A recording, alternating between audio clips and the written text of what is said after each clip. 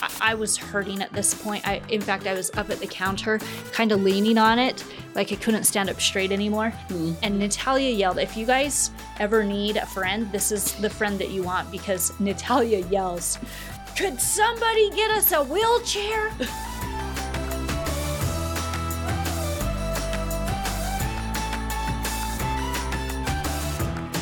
Hi everyone, starting out today with a quick story, and this one comes to us from our friends at Sunny Skies. This is entitled A Letter to the Angel Who Saved My Life. In 2016, I tried to jump off the Golden Gate Bridge. People were photographing me in their sick, morbid, selfish curiosity as I was preparing to jump, tears filling my eyes, and it was awful. When they started to take pictures of me, I knew in that moment that nobody gave a blank. No one. But there was one heaven-sent angel, if you will, who approached me. I was shocked. He seemed so strangely meant to be there. Didn't seem like someone who would casually be strolling along the miles of bridge. I don't know if this makes sense or what, but he seemed like a shaman or an oracle or something. He was dark-skinned and had long black hair and gold teeth. He came up to me and said, "You really seem like you need a hug. What do you need to talk about? I'm here. Just get off the ledge and talk to me. Please don't do this." I tried for months after to find this person, but I don't even know how to. But whoever you are and whatever you are, you saved my life, and I love you. I never forgot you, and your kindness and humanity will never be forgotten. I try to pay it forward to others, thanks to you. You never know what people are going through. You never know if they're a second away from ending it all. Be kind and love. It will make a world's difference. Hi, everyone. I'm Krachel Fulmer. And I'm Natalia Bonner. Welcome to the Un+alike podcast.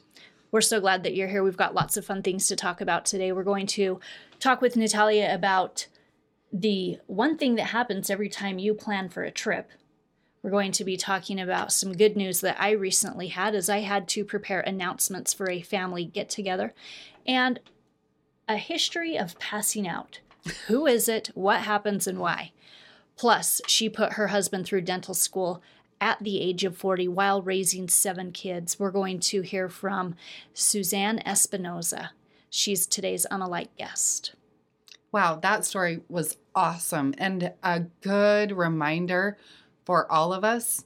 I definitely think it's easy from time to time to maybe judge someone when we really shouldn't. Mm-hmm. You never, ever know, what people are really dealing with. A lot of us bury things deep down, and just remember that. Be that shaman or whoever he was that day, and be the good. Yeah. You may just save somebody's life. I love that.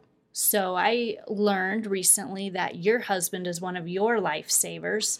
He is. When I found this out, I couldn't stop. I don't know if I was laughing or if I was just in disbelief, but he does something for you. I know that as a busy working mom, any little thing that our husbands do to help us out is greatly appreciated. However, when I learned this, I was floored.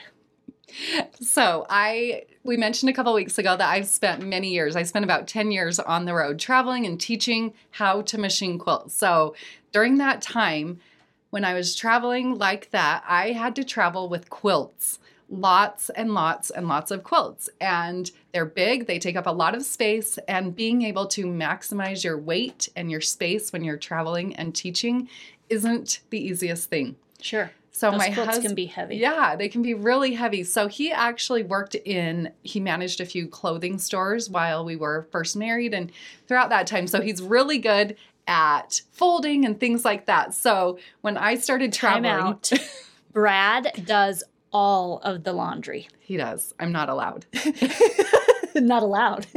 Well, I'll tell you that in a second. But when I started traveling a lot, he realized how difficult it was for me to fit all of my quilts into these bags. And a lot of times he would travel with me and it just worked out. I would be talking to people at shows or different things like that. And it was helpful that he would fold everything.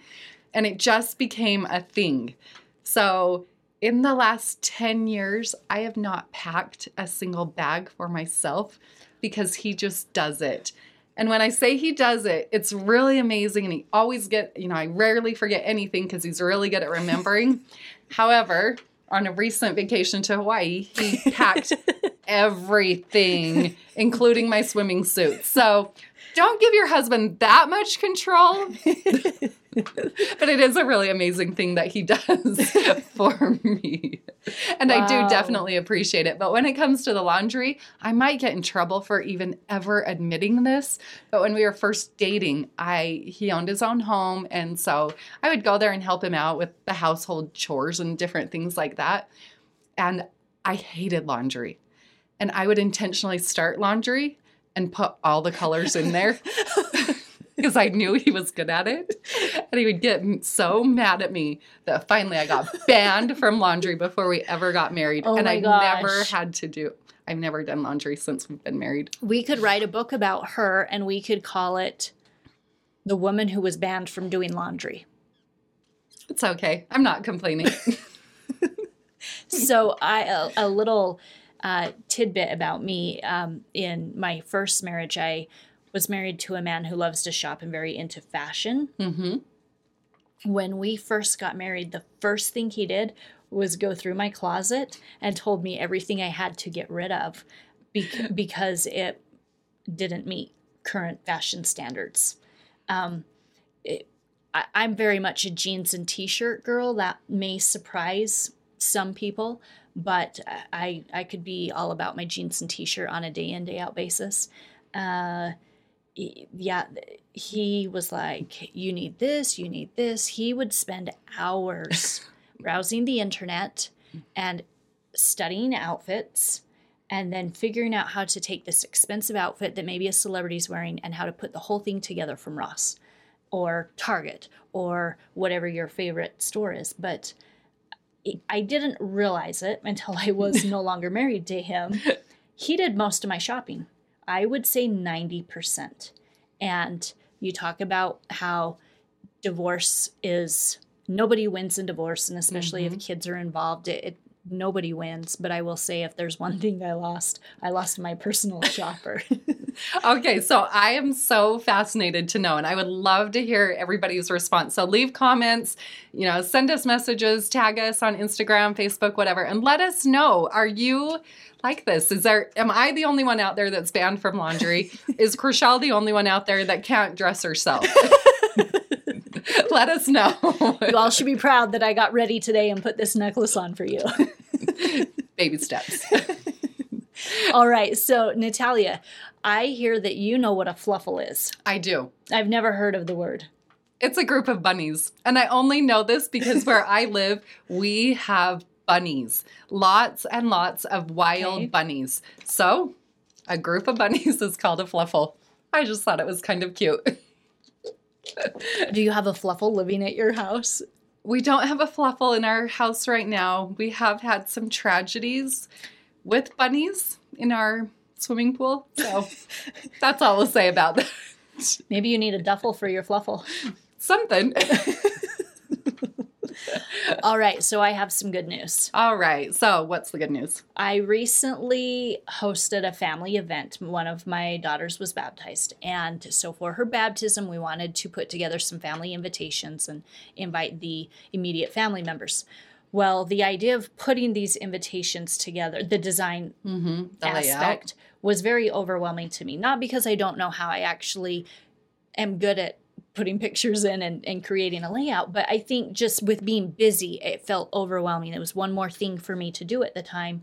And so I went to a few of my favorite design sites. And again, this is something I could even do from scratch. But hey, why do it from scratch when you can hop into a site that has templates for you and you just plug stuff in? So Totally. I went to a couple different sites, and a baptism is something that is a specific event. So you are really going for a specific look and feel.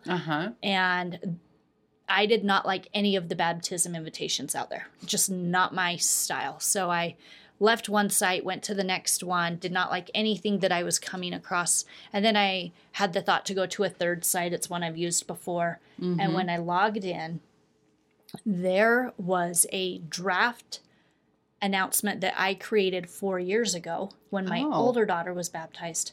It was completely done, had all of the information in there, the name, the date, the time, all of her little pictures laid out. And I don't know why I didn't use it, except it has a lot of greens and blues in it. And I think maybe at the time I wanted to do pink and do something more feminine. Mm-hmm. So that's the only thing that I can think that I went away from it.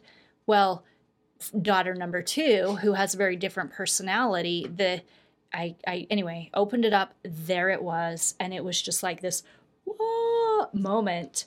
And I really feel like it was a God thing, and I should probably explain that term, but basically I felt like that was a little bit of divine intervention on that day with God helping me out and putting that literally right in front of my face, already designed. Literally all I had to do was swap out the pictures and change the names.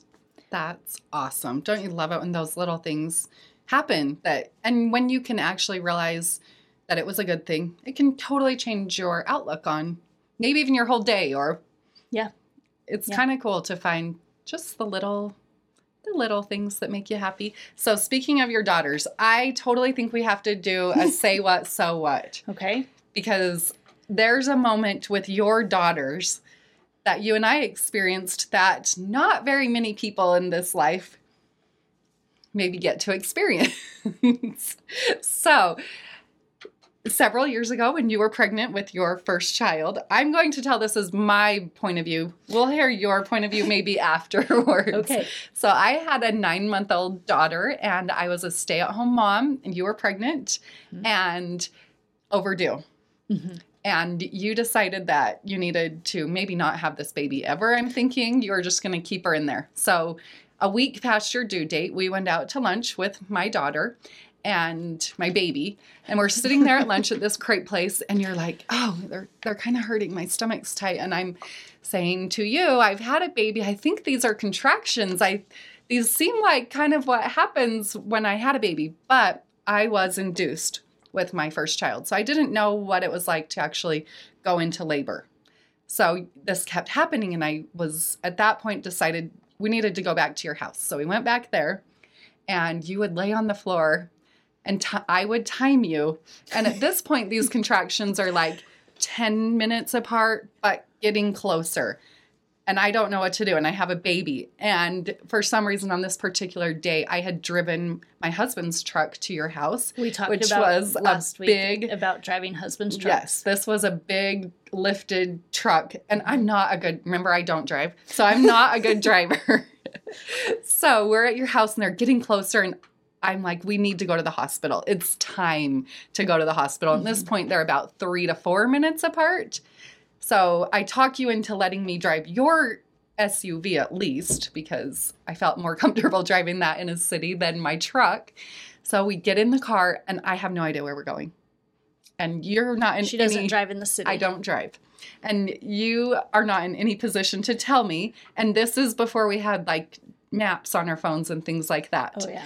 So I'm driving. I have my baby in the newborn's car seat in the back seat. And you're in the passenger seat trying to scream at me between contractions to tell me where to turn. Hold on. Did you say the back seat? My child's in the back seat. You're in the passenger seat. I'm driving, and you're screaming at me between contractions of where to turn, how to get to the hospital. Yeah. So we arrive at the hospital, and I am like in sheer, this is the movies. Like, we're running in here, and you're screaming and all of this. So we walk right up to the labor and delivery counter, and they're like, no, we don't think, like, they were very calm, like telling you probably weren't really in labor because you're acting normal. And I'm back there having a heart attack that you're in labor and all of this. And so they kind of check you. And as soon as they check you, they got you in a room and checked you. They're like, you're in labor. And at that point, it was like emergency epidural, emergency all this. And I will never forget standing there in the room, holding my newborn in one arm while trying to hold on to you. And you're squeezing me to death. I thought I was going to die as you got the epidural. And it worked. You had a baby. Everything worked out fine. But it was like the movies to me, the absolute rush, the terror, as fast as it went. I didn't know where we're going. you didn't have a spouse there. Like, it was a movie moment for me. It was definitely one of the most traumatic days of my life. She just told that to me the other day, that the birth of my firstborn was the most traumatic day of her life. And I was like, oh, that makes it sound like it was a really bad day. But she was kind of my guardian angel. I had, so to give a little bit more context, I had gone over and I had told my work that I would work up until my due date. And when nothing happened on the due date, I kept going into work. So on this morning, I had gone to a doctor appointment, and she said, we're going to give you 2 more days. Mind you, I'm already a full week over. She says, we're going to give you 2 more days, and then we're going to have to induce. I did hit a brief moment where I was like, I think we're good. I'm sleeping pretty good through the night. The house is staying clean. Maybe I like this baby where it is after all. So I wasn't in a rush. But anyway, I left the appointment. I went to my office. My coworkers see me come in. I have to tell you, I had to climb 5 stairs to get into the building. Through that pregnancy, first of all, I embraced eating for 2. I gained a full 50 pounds. I ate full-size pizzas at lunch every day in the lunchroom. And many of those coworkers, Becky Oakstetter still tells me that she cannot believe I would eat an entire pizza every day for lunch. So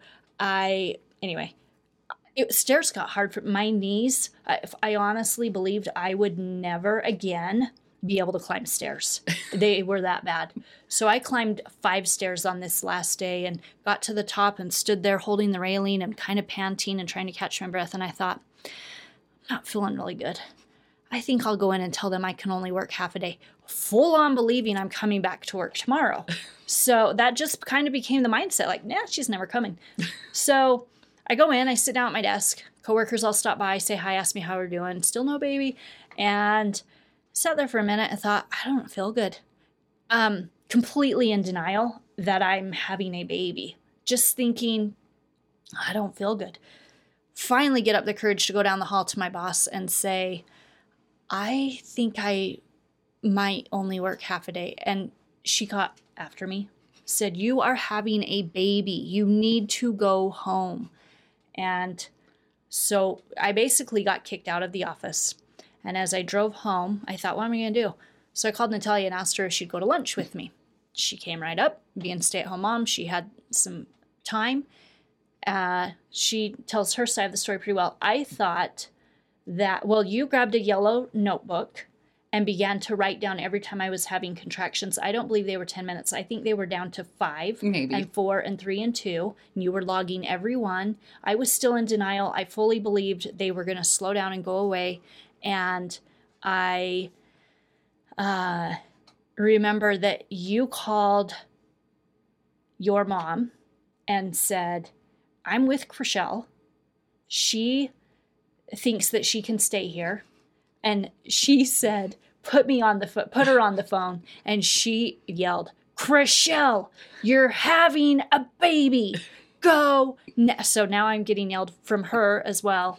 And so I had not ever packed a bag. I remember crawling around the bedroom floor trying to put stuff in a bag. And you kind of just staring at me with big eyes. And my husband was working in a hospital, a different hospital. I think you're the one that called him, and he also was in denial. Do you remember? He also said, well, is it real? Like, yeah. She really, she has an epidural. She's really coming. And he was like going to finish his shift. Mm-hmm. Like, well, maybe I'll just come over when I get off work. Yeah. And I can't remember if he ended up leaving early. I don't remember what his hours were, but so Natalia was there with me. The funny thing I remember is we did get to the hospital. We go in.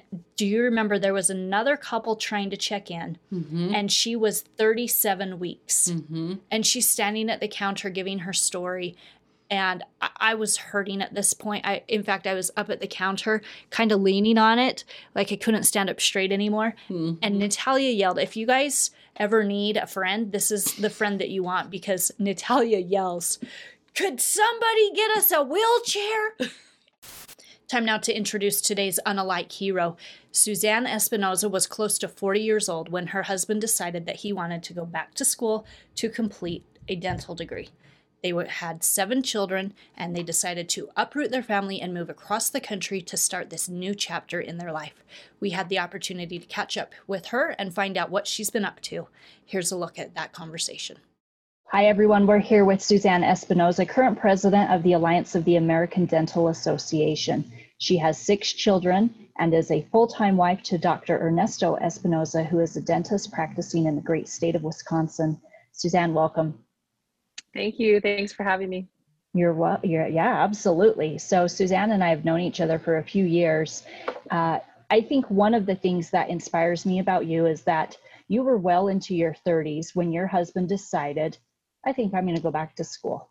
You already had 5 kids. You were pregnant with a 6th, and it meant that you were going to be moving your whole family and heading across the country. So take us back to those days, maybe before this all started, before you got to where you are today, and talk a little bit about what was going on and what led to that decision to apply for dental school. So my husband immigrated to the United States when he was 19, and he worked in production, he worked in manufacturing, and he hadn't graduated from high school in Mexico. He didn't have that opportunity. He and his older brother dropped out of high school to work full-time to provide for their family. And so he's always been a really hard worker. He started working when he was 5 years old, just to make sure that there was food on their table. So really hardworking guy. He had the opportunity to immigrate when he was 19. He was the only member of his family who came and worked really hard. And after a few years, his boss recognized his potential and made him a partner. And then they purchased another production plant, and he was the head of that. And he had gotten to the point when we were dating when he thought that he had kind of reached the pinnacle of success in the United States, right? He was the part owner of a company, and he had somebody counsel him to go to school. And he was in his late 20s at the time, and he and I were dating. And he came out to visit me at college and thought it was a really cool experience, and just had received this counsel to go to school. And so he sold his portion of the company and moved and started going to college when he was almost 30 years old. And since he hadn't graduated from high school, they made him take like all of those remedial classes in college. So he didn't start at a college level, even though he was really smart and all of those things. They just didn't even know where to place him. So for almost 2 years, he took, those concurrent enrollment classes where high school students can take those. Those were the classes they made him take. And so I was graduating from college when he was starting, like really taking his real college courses. And so he started off in mechanical engineering because he had worked with machinery, he'd worked in production. He knew that he had a gift and a talent for the way that things work and working with machinery. And so he thought, well, mechanical engineering is a great fit for me. And he was almost done with his mechanical engineering degree. And he had this Russian professor, a physics professor, who came to him one day and he said, Ernesto, be good engineer. You're too much people person. And so he was talking to him about how he was too social and too much of a people person to be a good engineer, because engineers are stuck in cubicles looking over plans and all of these things. And so he said, you need be doctor. You be good doctor. And so he was thinking about it, and he was like, oh, well, that's kind of an interesting thing. He's in his 30s already, and was almost at the end of this, what he thought was going to be the pinnacle of his success, being an engineer. And so then he thought about that for a little bit. And during that time, when he was 30 years old, when he was going to college, he went to the dentist for the very first time. And he'd never been to the dentist in his life, because in Mexico, that's kind of what people with money do. Or if you're going to die because you're in so much pain, that's when you go to the dentist. There's no like preventative dentistry or medicine. At least back then there wasn't. And so he went to the dentist for the first time, and it was actually a life-changing experience. It sounds really corny, but it was. And so as he was kind of rolling this around in his mind, that medicine sounded like an option that would be a good fit for him. And he knew at that point that he was good enough in the sciences and everything, that he would be able to do it. He thought dentistry would be a good fit for me. And so he kept rolling that around in his head. And he was really afraid to tell me, because I was done with college. We had decided not to put off having our family. And so we had already started having children. And I had kind of like, before Christmas, you have like your little, your little chains where you're like your paper chain where you're like pulling off the little links and you're counting down. Like he knew that I was already in that phase of like, okay, we're almost there. Like I can see the light at the end of the tunnel and I know I can do this. And so he came home one day and he was like, I think I need to go to dental school. And I lost my mind. I was like, no. And I looked into it with him and tried to figure out like what it would mean. And I was like, you'll be 40 when you graduate. And at that time, 40 seemed so old to me. And I called my sister and I cried to her and I was like, he's going to be 40. And she was like, 40 is not dead. And it's better to be 40 and happily unemployed than 40 and an unemployed engineer who, you know, it's not that there's anything bad with it, but she said they lay off engineers by the thousands at these companies and they send them places where they don't necessarily want to live and you don't really have any control. And she was like, dentists can go anywhere. And so I kind of thought about that and thought about the fact that 40 was kind of a stupid thing for me to be upset about. And so anyway, I got on board with it and I said, okay, that's fine. I will fully support you. I've always supported you. Well, we found out that switching his major to a pre-dental, pre-med major, all of the sciences that he had taken were physical sciences and he needed all the biological and chemical sciences. And so we basically had to start over again. So by the time he graduated with his bachelor's degree, he almost had like a double degree. Sure. So we prayed really hard and we were trying to figure out where he should go to dental school. And we were worried that maybe he wouldn't get in and all of these things, you know, these different dynamics that were playing into it. And we continued having our family and we owned a business that he would work really hard during the summer to pay for school. And so there were all of these things happening and we were trying to figure out where to go to dental school. And he ended up with 3 options and we had prayed really hard to be able to stay. We had moved to Utah for our undergrad. So both of us did our undergrad in Utah, even though I'm from California and that's where we met and lived when we first dated. And so we wanted to stay in Utah because we had a house, we owned a business. We thought that would be a great place to stay and they had a brand new dental school there. Mm-hmm. We also thought California would be a good fit because that's where I was from and it was close to Disneyland. So, you know, during those miserable dental school years, I would be able to have an annual pass to Disneyland and take my kids there, you know, when it got really tough and I was by myself. And so those were kind of the 2 things that the 2 places we really wanted to go. He ended up getting into both of the schools that we wanted there, but then he got into Marquette in Milwaukee as well. And it was kind of one of those things where there were undeniable signs that Milwaukee was where we were supposed to go, but it was so difficult to make that jump. And it was one of those things that I tell him now as we look back on it, it was the first time in my life that the leap of faith had like taken my breath away. That it was so difficult to take that leap and to know that we were doing the right thing, but to still not know how things were going to go. And It really was breathtaking. I remember driving through the state of Wyoming with my back to the West, which I had grown up in the West. I loved the West. And as things got flatter and flatter, as the mountains started disappearing and as the cornfields started to appear, I just bawled. It was so difficult to do because I have this westward pull to my soul and I knew that we were doing the right thing, but I had this car full of babies and, you know, my children, we were taking them away from everything that they had known and leaving our business and our home and all of these things. And it was a testament to the fact that a lot of times when you do the right thing, it's really, really hard. But it was a great experience. And Krachel, you know, the experiences that we had in Milwaukee were tough, but they were also really great and character building. And, you know, the people that we met, I mean, I got to meet you and become really connected to you and your sweet girls. And so anyway, he went through dental school. It was really difficult. Our 6th child was born 3 months before his mother passed away during finals week. I mean, we just had a lot of stuff that happened and it was really difficult, but he pushed through, graduated, did really well in dental school, and we ended up staying in Wisconsin. I never in a million years thought that I would live in the Midwest, and we ended up here, and it's just been a really great blessing for our family to have done what we knew was the right thing, and to take that leap. But yeah, so that's how we're here. One more really how I know you. Part of your story is that And I know this from talking with you a little bit before, but everybody going through the dental process approaches the end of school and starts thinking about where they're going to practice. And I learned that comes in a variety of ways. Some people maybe have a dentist office in the family. Perhaps dad's already been practicing, so they're going to go and they're going to take over dad's practice. And others have a friend and they're going to open up a new practice together. The two buddies are going to practice together. Your practice came to you in a very unique manner. Do you want to talk about that? Yeah.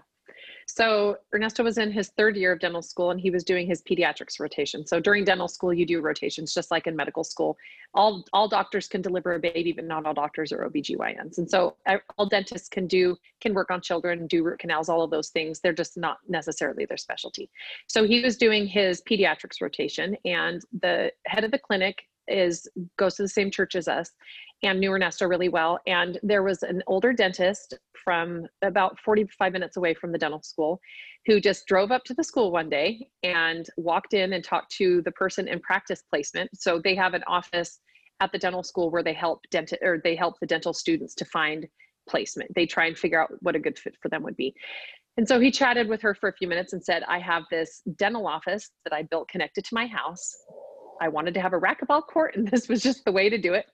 And so he's got, which is really weird in the United States. You don't live in the same place where you work. That's very common in Europe and Latin America and other places, but it's very, very rare for the United States for you to have the same building be your office and your home.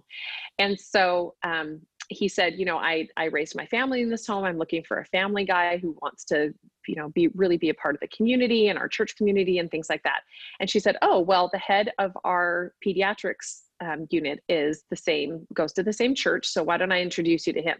So she took him to meet Dr. Rackham, who's the head of pediatrics at the time. And Ernesto happened to be on rotation with a couple of other guys in kind of similar circumstances, had young families and things like that. And so Dr. Rackham grabbed these dental students and sat them down, and he said, here, this guy wants to tell you about his practice and his little spiel. So Dr. Bauer, who's the older dentist, he started talking to them and kind of gave them his whole, this is how great it is to, have a racquetball court in your house with the dental office, and how great everything's been going. And the other two guys sitting with him were both fourth years, but they both had something already lined up because it was spring. And he turned to Ernesto and he said, well, what do you think? And Ernesto said, well, I'm a third year. And he said, no, I want to sell this year. Ernesto said, okay, well, that sounds, interesting. And I have a friend who graduated last year, hasn't really solidified anything. So it said he was going to hook him up with our friend. Our friend went and looked at his practice, thought it was really weird. And Ernesto went and it was practicing. He was like, well, I'm going to pretend that I was going to buy this practice and I'm going to ask all of the questions that they teach me in dental school. So he was using this as like, oh, I'm going to practice. Well, the dentist took that as, hey, this guy's really interested. And so it didn't work out with our friend, and he still wasn't having any success trying to find anybody else. So he called Ernesto one day and he said, hey, you seem like you were really interested. And Ernesto said, well, I'm still in my third year. I have another year to go. And he said, well, what if I was willing to wait? And we had our family motto be, I'll go where you want me to go. So we wanted to go where God wanted our family to be. And so we thought God wanted our family in Texas or New Mexico or Arizona or someplace nice and hot with a lot of Hispanics, because my husband's from Mexico and speaks Spanish. And so we thought, this will be great. We've endured our Wisconsin winters. We've, checked that off of our list. And now we would like to go someplace hot and sunny, and with a lot of Hispanics and good Mexican food, because that's not necessarily something you always get in Milwaukee. And so, so as he was talking to my husband, Ernesto put it on speakerphone, and I was rolling my eyes. I'm like, no. And the thought came to me, how can you say you'll go where I want you to go if you're not willing to just drive up to Hartford, Wisconsin, which is 40 minutes away? And I was like, fine. God's going to test me. I'm going to pass this test. Of course, I'll go up and look at the place. So he said, bring your family up, bring your wife. I'll show you around. They can play in the racquetball court, whatever. And so as we were driving up there, we had kind of this family discussion about what our goals were as a family and what we wanted to accomplish and, all of these things. And I said, we're not going to live here, but this is just going to kind of give us the experience of looking at a dental practice and all of this stuff. And we drove up, and it was like God said to us, ta-da, this is where you're going to accomplish all those things you want to do as a family. And we were like, ah. And it was such an undeniable experience, once again, where God said, hey, here you go. You can have this amazing opportunity. if you are willing to take this leap of faith and do something that you don't necessarily want to do. And so it was very clear to our family that this was an opportunity for us that God had kind of tailor-made for us. And we took the opportunity, and it was really difficult. Again, it was very difficult to say, okay, we're never going to live by family. Nobody's ever going to move to Milwaukee unless they come and work for Harley Davidson or, you know, some big manufacturer or something. People just, it's not like Wisconsin's on anybody's radar of like top 10 places that they really want to come live. Once you live here, you get sucked in and it's amazing. You and I know the secret about Milwaukee and Wisconsin as a whole, but but the rest of the country doesn't understand. It's a very well kept secret. And I mean, we do keep it secret because the cheese curds are amazing. And if too many people get here, you won't have as many cheese curds or custard or, that's true, you know, any of the other things, don't you know? Yeah. So I anyway. think that your family motto, you mentioned one, and that was the motto for the year, but I think another one for your family could be, we can do hard things. Yeah. Being there hasn't always been easy for your kids. No, my children are biracial. So my husband obviously is from Mexico, and it was very difficult for them when we first moved here. They had some very difficult experiences, and it was very character building for them because I've just always raised them to be good people. I grew up in a very racially diverse area and in Northern California. I mean, my husband, I met and dated him when he lived in the San Francisco Bay Area, which is incredibly diverse, you know, and but also somewhat segregated in some ways. And Milwaukee is very similar, but with a lot, I don't know, it was just a different experience. And it was difficult because I had to watch my children and I had to fight different fights than I had fought before for my children, and really advocated for them in ways that I didn't think I was going to have to. Yeah. And so it's been good for them. It's been good for me, and it's been good for us. But again, you know, you're right. We can do hard things. And it's when we get out of our comfort zone that those hard things become opportunities for us to grow. So what has been as the mom, a bear of the family, and I know from being there at your side a few times when Ernesto was getting through the dental school process, that you were leading the family, but what are some of the things that you did to pull through the hard times? So I really kept our family as a close unit. It was something where so for example, since our family, my extended family, my siblings, my extended family were far away, when they would have family reunions, we didn't have money, so we couldn't fly. And so I ensured that we attended all of the family events that we could. And so I drove when I was pregnant with my sixth. I was 7 months pregnant, and I drove 36 hours each way to Oregon to make sure that we were at a reunion with my grandfather, who I knew wasn't going to be around for super much longer. But those experiences offered, I mean, it was something where people kind of looked at me and were like, oh, I can't believe that you're doing that. That's so irresponsible. But at the same time, it bonded my children together to have those common experiences where, you know, we would stop at the banks of the Mississippi and take pictures, and they look back at those crazy road trips and the times where we took them to Brewers games or, you know, did these things as just our little family unit. And it really did keep us unified, but it was very difficult. And that's the thing, is that I think a lot of times as human beings, we shy away from the hard stuff.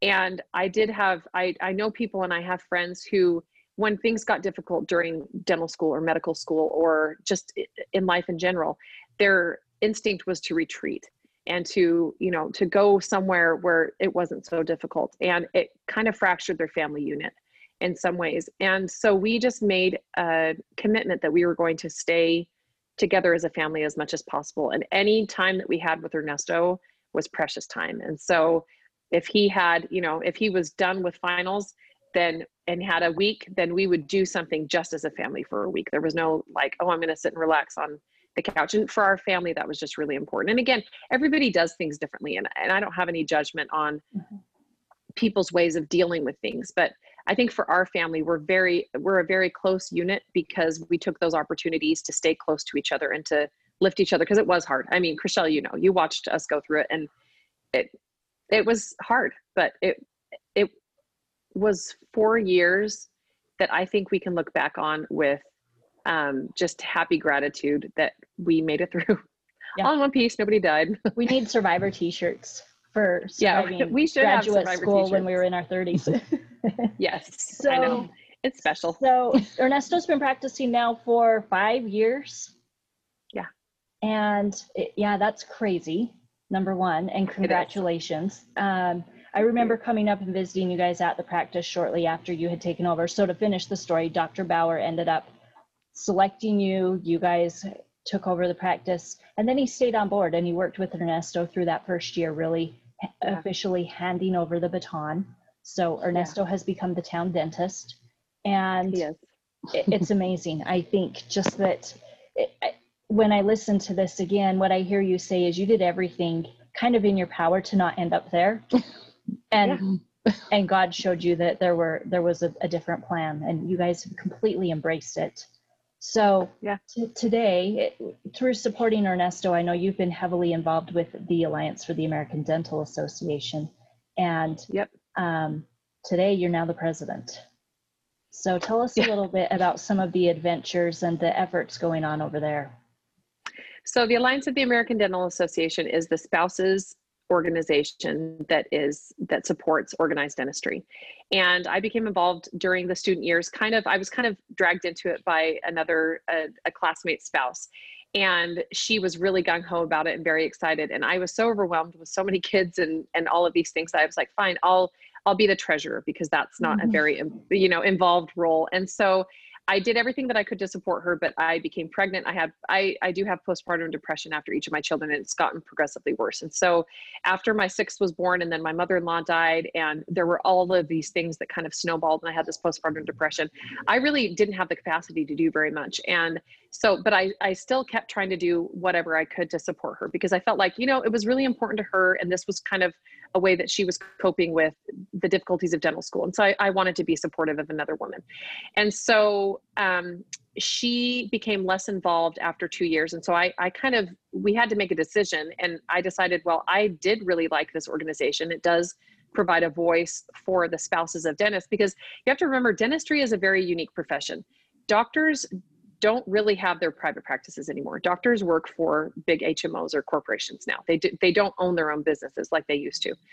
And so amongst healthcare workers, dentists are very unique because they are small business owners, a lot of them, plus they're healthcare providers. And so you have this really unique, weird dynamic where you have kind of these two hats that you have to wear. And it's a very heavy hat. These are very heavy hats to wear. I mean, just being a healthcare provider by itself is difficult. And so the Alliance of the American Dental Association works on supporting the dental family. Dentists amongst white collar and healthcare workers have amongst the highest rates of suicide.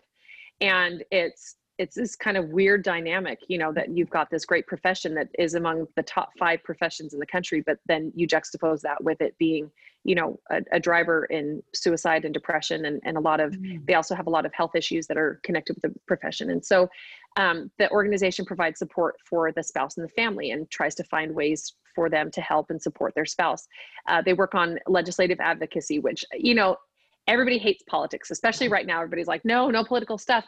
But if you look at what happened during the pandemic, you had a ton of professions that were just hammered. You had hairstylists and estheticians and gym owners and, restaurants and all of these businesses that just really got thrown under the bus as non-essential, right?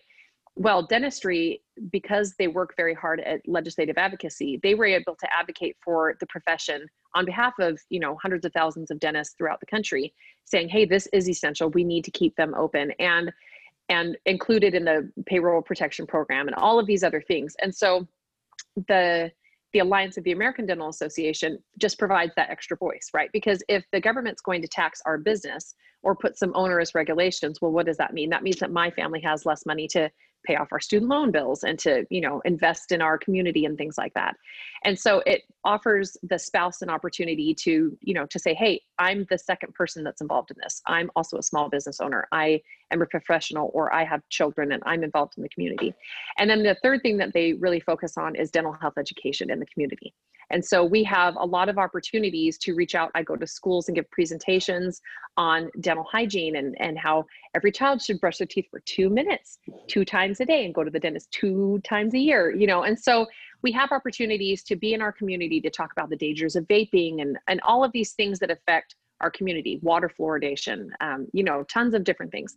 So those are kind of the three main focuses. And so as we were going through this, it started off as kind of a social outlet for people in the same situation in dental school. But then as I learned more about the organization, I was like, this is really important work that's being done.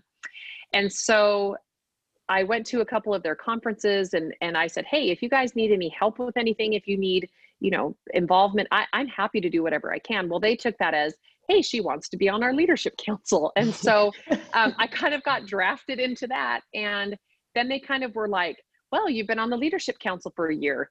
Would you like to do something else? And it's not that I don't have a hard time saying no. I understand my boundaries really well, but I was so passionate, and I still am very passionate, obviously, about the importance of this organization. And so when it came time where there was kind of this leadership vacuum for the presidency track, they approached me and said, hey, would you be willing and would you consider doing this?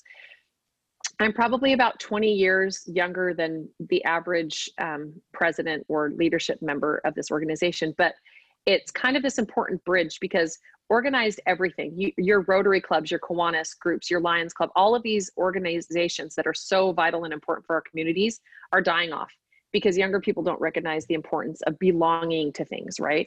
Sure. And so, and there's an importance in being individualistic as a society, but at the same time, you have to recognize the Lions Club, for example, and the Rotary, they go and do vision and hearing screenings at schools that often get missed.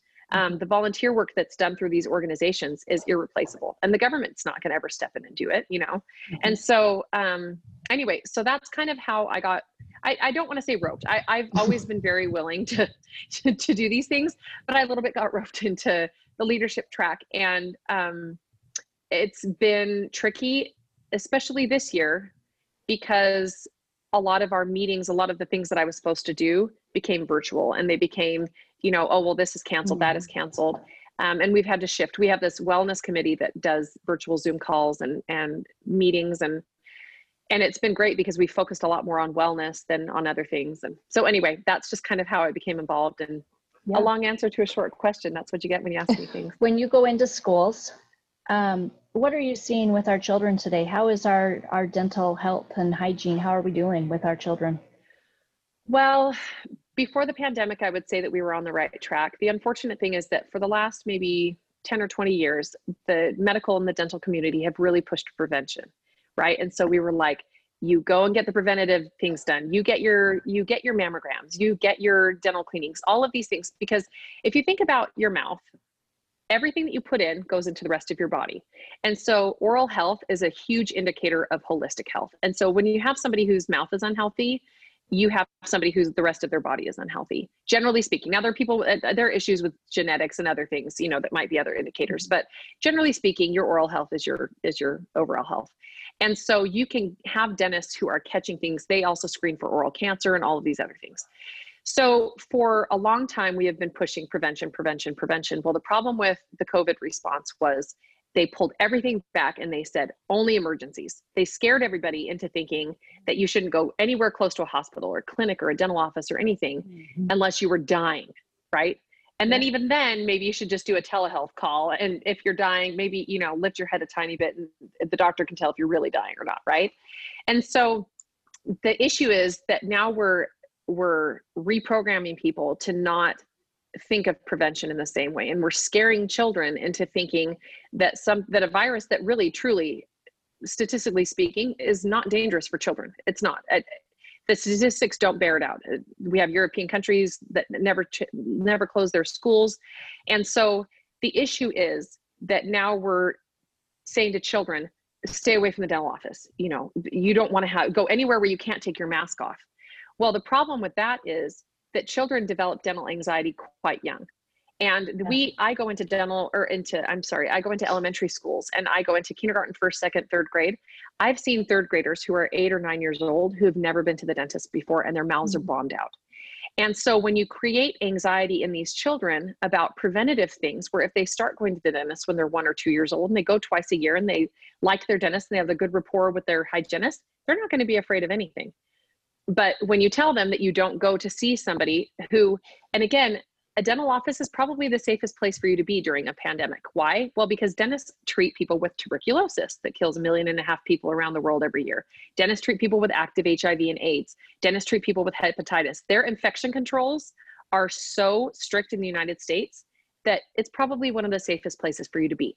And with all of these extra precautions, it's even safer. So it's been really unfortunate because the work that we have done is all about prevention. And I'm not going into elementary schools to, recruit people to come to my husband's office. We give them like a little water bottle and a toothbrush and stuff, but I don't care who they go see. I want these babies, I want these children in a dental office getting to know their dentist, because again, prevention, especially in these Title I schools where you have low socioeconomic issues, children who don't have good nutrition, all of these other things, this is a lifelong systemic issue that this child is going to face. And so it's better for them to understand when they're younger, the dental office is a safe place for you to be. It's a good place for you to be. You need to take care of your mouth because your teeth are the only bones that you can see. And if your bones in your mouth aren't healthy, then the bones in the rest of your body aren't going to be healthy either. And so Anyway, yeah. So I don't know if that answers your question, but great. Yeah, great answer. So I really liked what you said, 2 minutes, 2 times a day, twice a year. Mm-hmm. That's easy to remember. Just a 2. And my little preschoolers can get it. I go in and I see these little 2 and 3-year-old babies, and we talk about the big number 2. And I have my cute little dragon puppet that has big shiny teeth. And we talk about how you brush in a circle for 2 minutes. And so they're and little ones just soak up anything that you teach them, especially things that are true, that make sense to them. Mm-hmm. They're just so sweet. And it breaks my heart, these little babies who just don't have their oral health taken care of because their parents were never taught. Mm-hmm. And so again, education, prevention, that's the way to a healthy society. And if you think about COVID, who are the people who are most affected? It's people with underlying health conditions. And a lot of it is driven by lifestyle. And so, if we can prevent type 2 diabetes in these children, in the racial minorities where it's much more prevalent, why are they getting type 2 diabetes? It's because of diet. It's because of what they're putting in their mouth. And if they start going to the dentist when they're young, they talk to them about no sugary drinks, talking to them about the good green things they should be eating, all of that stuff. If those babies are in the chair when they're 1, 2, 3 years old, having that communication and the dentist talking to their mama about, hey, let's stop having juice. Let's start just drinking water and milk. Those are good things. And you can break those cycles of bad health outcomes that really, that's where you see the people dying from COVID, besides age, obviously, but the people with underlying health conditions, a lot of it is lifestyle induced. So, yeah. We just have a couple of minutes left. I was going to ask, do you have any funny stories from the office that you can share? Oh, I have so many. Our cute office manager, she has a little boy who's a couple years younger than my youngest. And you would think that with his mom working in a dental office, he would just love it. No, he hates it. He screams every time. We have to schedule him at times when there's nobody else in the office. And he actually really likes my husband. He's a darling kid, and he's a good friend of my kids. But yeah, that's kind of funny. The kid who's most scared of the dentist is the one whose mom works there. It's probably true. Yeah. Well, we had the worst. When my husband was in dental school, actually when he was doing his peds rotation, we got the kids all scheduled to come in for cleanings, and they do the panoramic x-rays. And in the pediatrics unit at the dental school, they put the x-rays up on a big screen so that all of the students can see, and the doctor can teach them, oh, here we have this, or if there's an anomaly in their dentition or whatever, they can kind of demonstrate that. Well, we were really excited. We were going to take our kids in to get their cleanings, and Ernesto was so excited to show off his kids. Well, they took a panoramic x-ray of our oldest daughter, who had at Halloween time had hidden her candy under her pillow, and she would dutifully brush her teeth every night and then stuff her face with candy as she laid in bed. And none of us knew this at the time. They took her x-ray and put it up on the big screen, and she had like 8 cavities and had to have a crown, and it was awful. And he was so embarrassed. He was so mad. And I was like, I promise I brush her teeth every night with her. And he was it was mortifying. But yeah, wow, like the dentist I kid. love that one. Yeah, the dentist kid was the one with the bombed out mouth. Yeah, so my sisters will text me like when they go to the dentist with their kids and like, oh, look who's cavity free. And I'll text them when I take my kids and I'm like, oh, look who has another cavity. Like, I guess our dentist just really wants money from us. I had a friend who used to, he would go to his friend who was the dentist. And he said, so anyway, one day he said, oh, I got to eat my Oreos. I'm on my way to the dentist. I was like, what? So he intentionally eats Oreos before he goes just to be a pain and give his buddy a run for his money. So dentists have a weird sense of humor. They're a special bunch of people and I love all of them.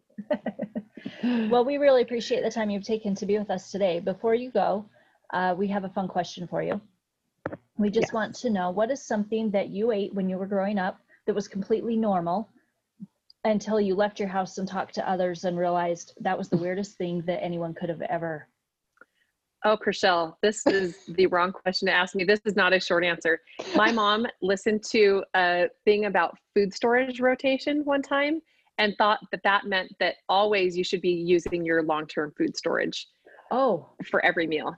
So we never had store-bought milk when we were growing up. We were given powdered milk, which is disgusting. It is so disgusting. Cold cereal? And you mix it with water. With powdered milk? milk? No, we never had cold cereal. No, not cold cereal. We never had store-bought cereal. My mom would take her wheat and she would coarse grind it and then she would boil it and make it into mush. We called it mush. I don't know what it was, cracked wheat cereal maybe. Yeah. And so we would have freshly cracked wheat cereal with no sweetener. And because apparently sugar was not in the rotation of the long-term food storage, I was like, when I have my long-term food storage, I will have sugar in it. Every once in a while, we would get to like chop up a banana or something if we were really good.